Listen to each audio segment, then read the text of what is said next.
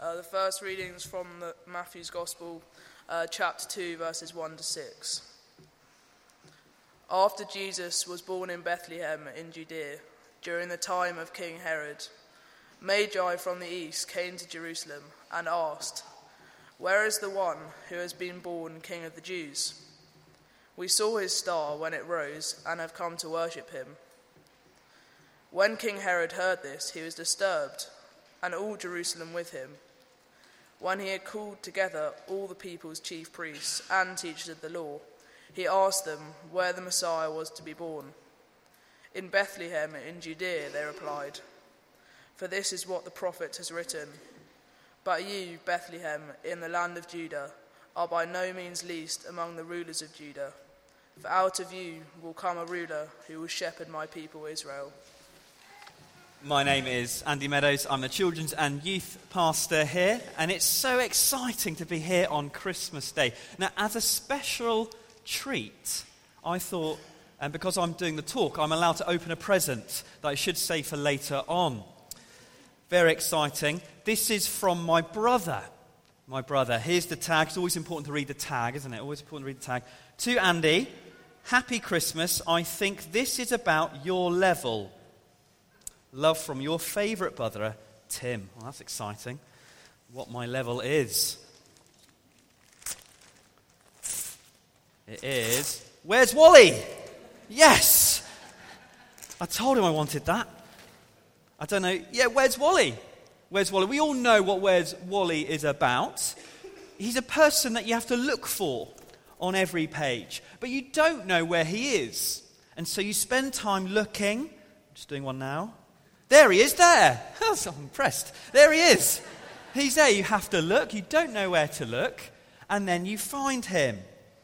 Well, actually, Where's Wally? That's a bit like the start of the Christmas story that we're looking at today. See, people were looking for someone.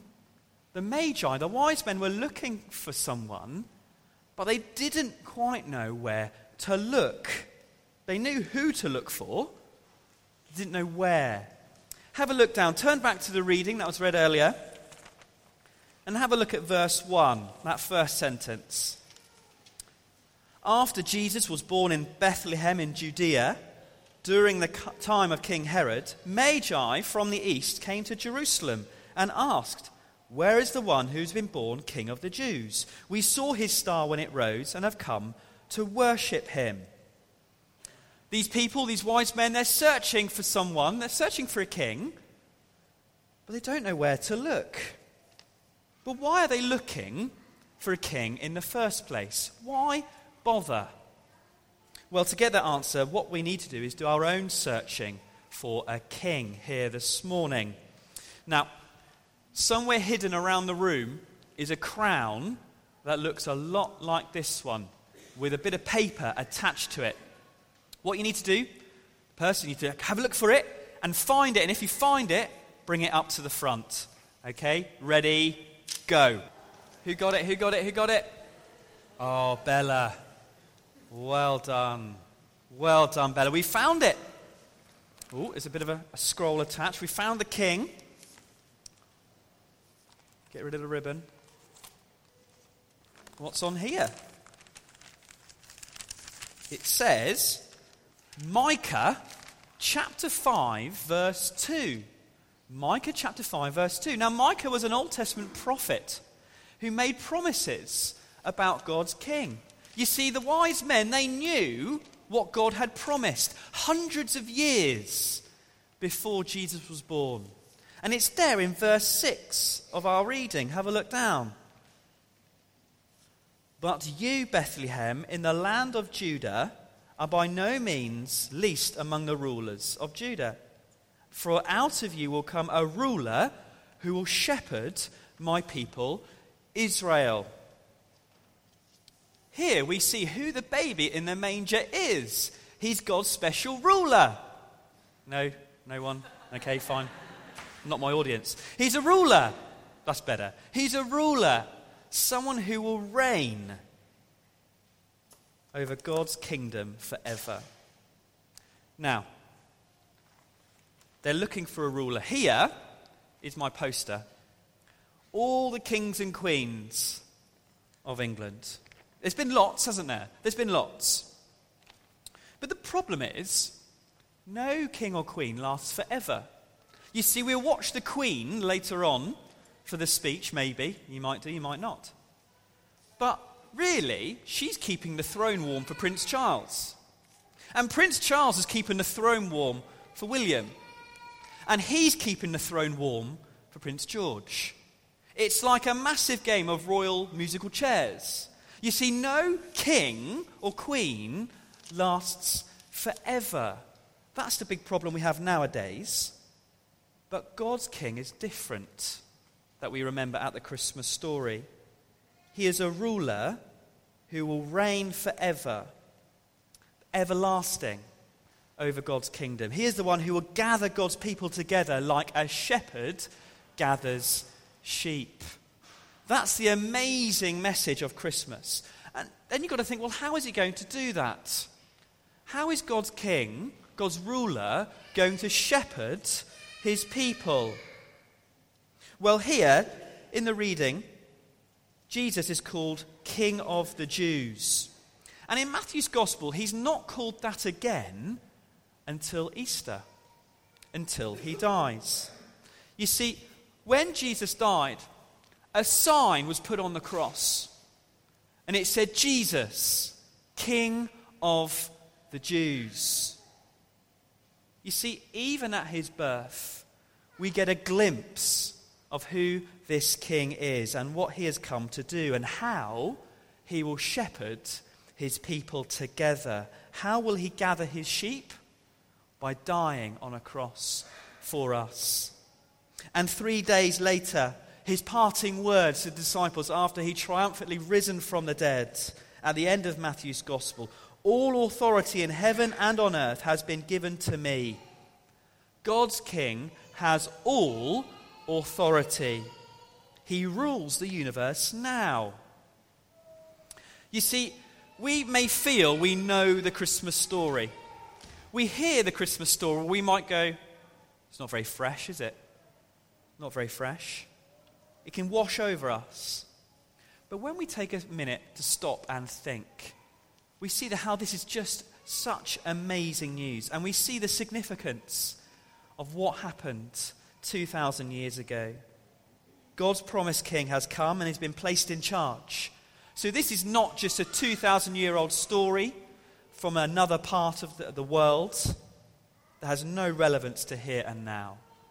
Because Jesus reigns. The Bible says he is in charge now over the universe.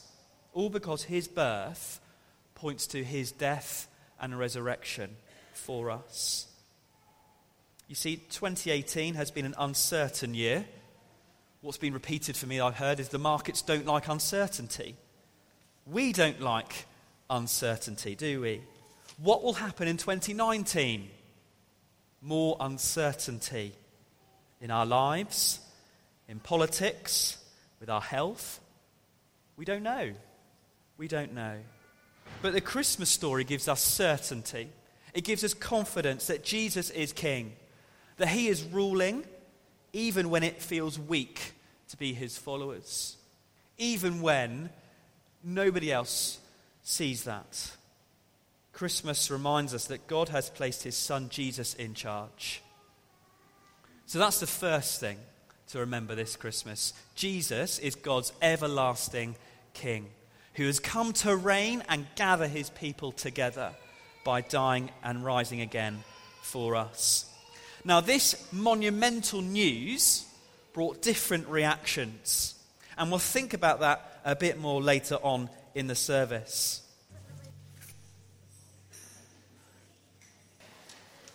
The second reading is from Matthew's Gospel, chapter 2, verses 7 to 13.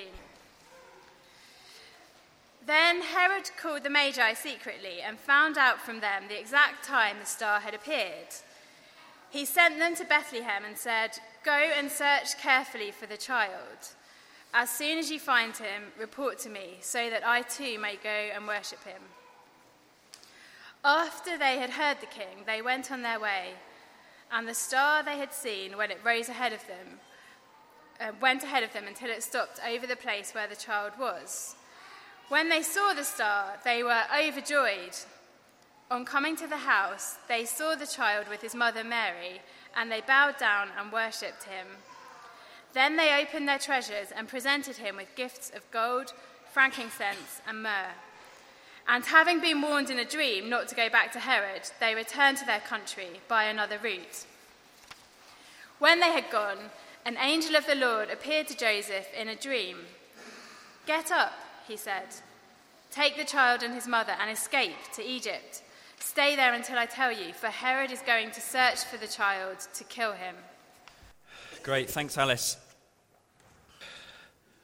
Donald Trump is like Jesus Christ. Let's pray together. No. I'm sure Mr. Trump won't mind me comparing him to Jesus. What do they have in common? They're divisive. They're divisive. You see, Donald Trump is either rejected or worshipped. People love wearing the hat and love wearing it, or people love burning the hat.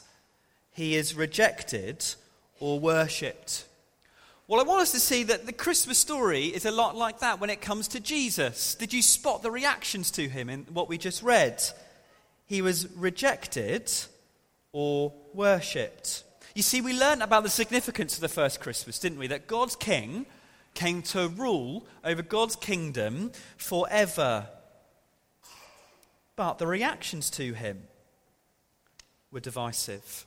First, there's King Herod. Charles Dickens brought us Ebenezer Scrooge. Dr. Seuss brought us The Grinch. They didn't reject Christmas because of Jesus, but Herod did.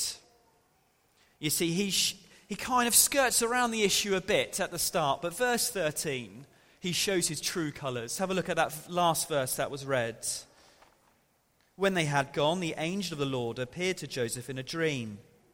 "Get up," he said. "Take the child and his mother and escape to Egypt. Stay there until I tell you, for Herod is going to search for the child to kill him." Not very Christmassy, is it? Herod knew exactly what Jesus' birth meant. Jesus was born as God's king, come to rule, would mean that Herod would have to move. He would have to budge aside to get off his throne.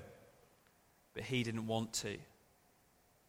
Now it's the school holidays. Imagine in the school holidays you're thinking you're at your wit's end what to do with the kids. Last resort, you go to Buckingham Palace and you take them. Might be your first resort. You go there, but they get a bit bored.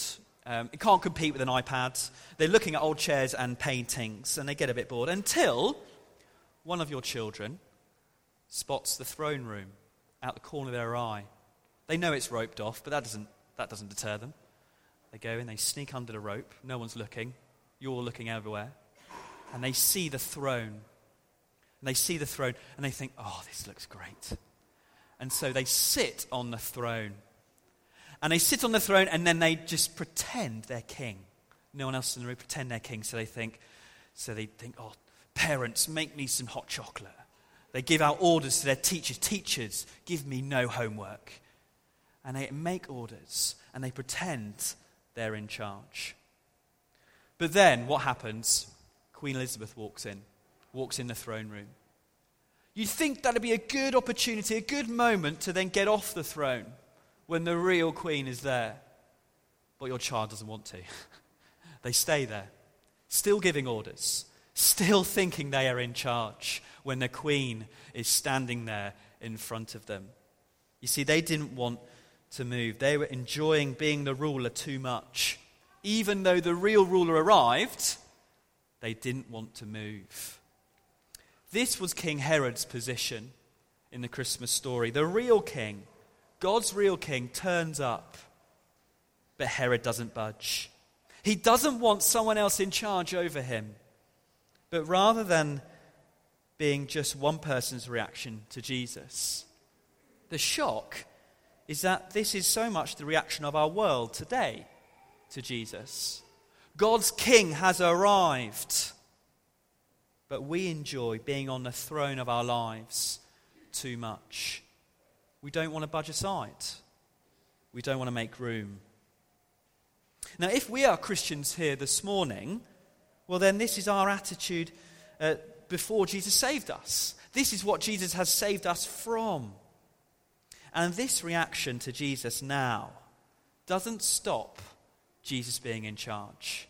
It doesn't stop him being king. Because if we carried on reading Matthew 2, we'd see that everything happened according to God's plan to fulfill even more prophecies, even leading up to his death. God's king is still in charge and still in control. So we can have confidence. Jesus is God's king in charge, even when he is rejected. And may I ask, this reaction to Jesus, where we like to be king of our own lives, is that you? Is that what we think day by day? But there's another reaction to Jesus in Matthew 2 from the Magi, the wise men. You see, look how they reacted to God's king. It's in verse 11. On coming to the house, they saw the child with his mother Mary, and they bowed down and worshipped him. Then they opened their treasures and presented him with gifts of gold, frankincense, and myrrh. It seems foolish for these really important adults to bow down and worship a child. But this is actually the right reaction to God's king. Not to worship him like you might worship a sports star or a celebrity, but worship means to devote our whole lives to him, living under his rule. Now, around the room, there are little yellow crowns like this one. If you'd like to find a crown and then come up onto the stage. Find a crown, come up onto the stage. Now, we're going to reenact what the wise men did to Jesus, okay? We're going to reenact that. So, step back, step back. I've got God's King Jesus here. I want you to put the crown on top of your head. Take the crown, put the crown on your head. Now, let me just demonstrate. A good bow is in front and then all the way down like this, okay? Now, I want you to bow to King Jesus. Off you go. Bow down. Bow down. Now, that's a little picture of what it means to turn to Jesus and to follow him. You see, when we bow to Jesus and worship him as king, our own crowns fall off. The crown that King Herod had, that so often we have, falls off, and Jesus is placed in charge. Perhaps you're here this morning and you've not reacted to Jesus like this. Well, this Christmas is a great day and a great chance to do just that, to recognize Jesus as God's King and to recognize that he is in charge rightfully and to receive the forgiveness that comes from bowing down and worshipping him. Now, sometimes we like to do a bit like maybe some of the children would like to do. We want to bow to Jesus, but keep our own crown on our heads. A bit like this. We want this. We want to do both.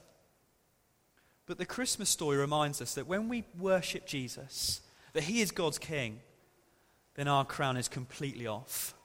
That he is in charge over every area of our lives, of our work, of our home life, at school. Jesus is in charge. And just as we close, maybe for the adults here this morning, Christmas Day is a great time to look to the past, the present, and the future.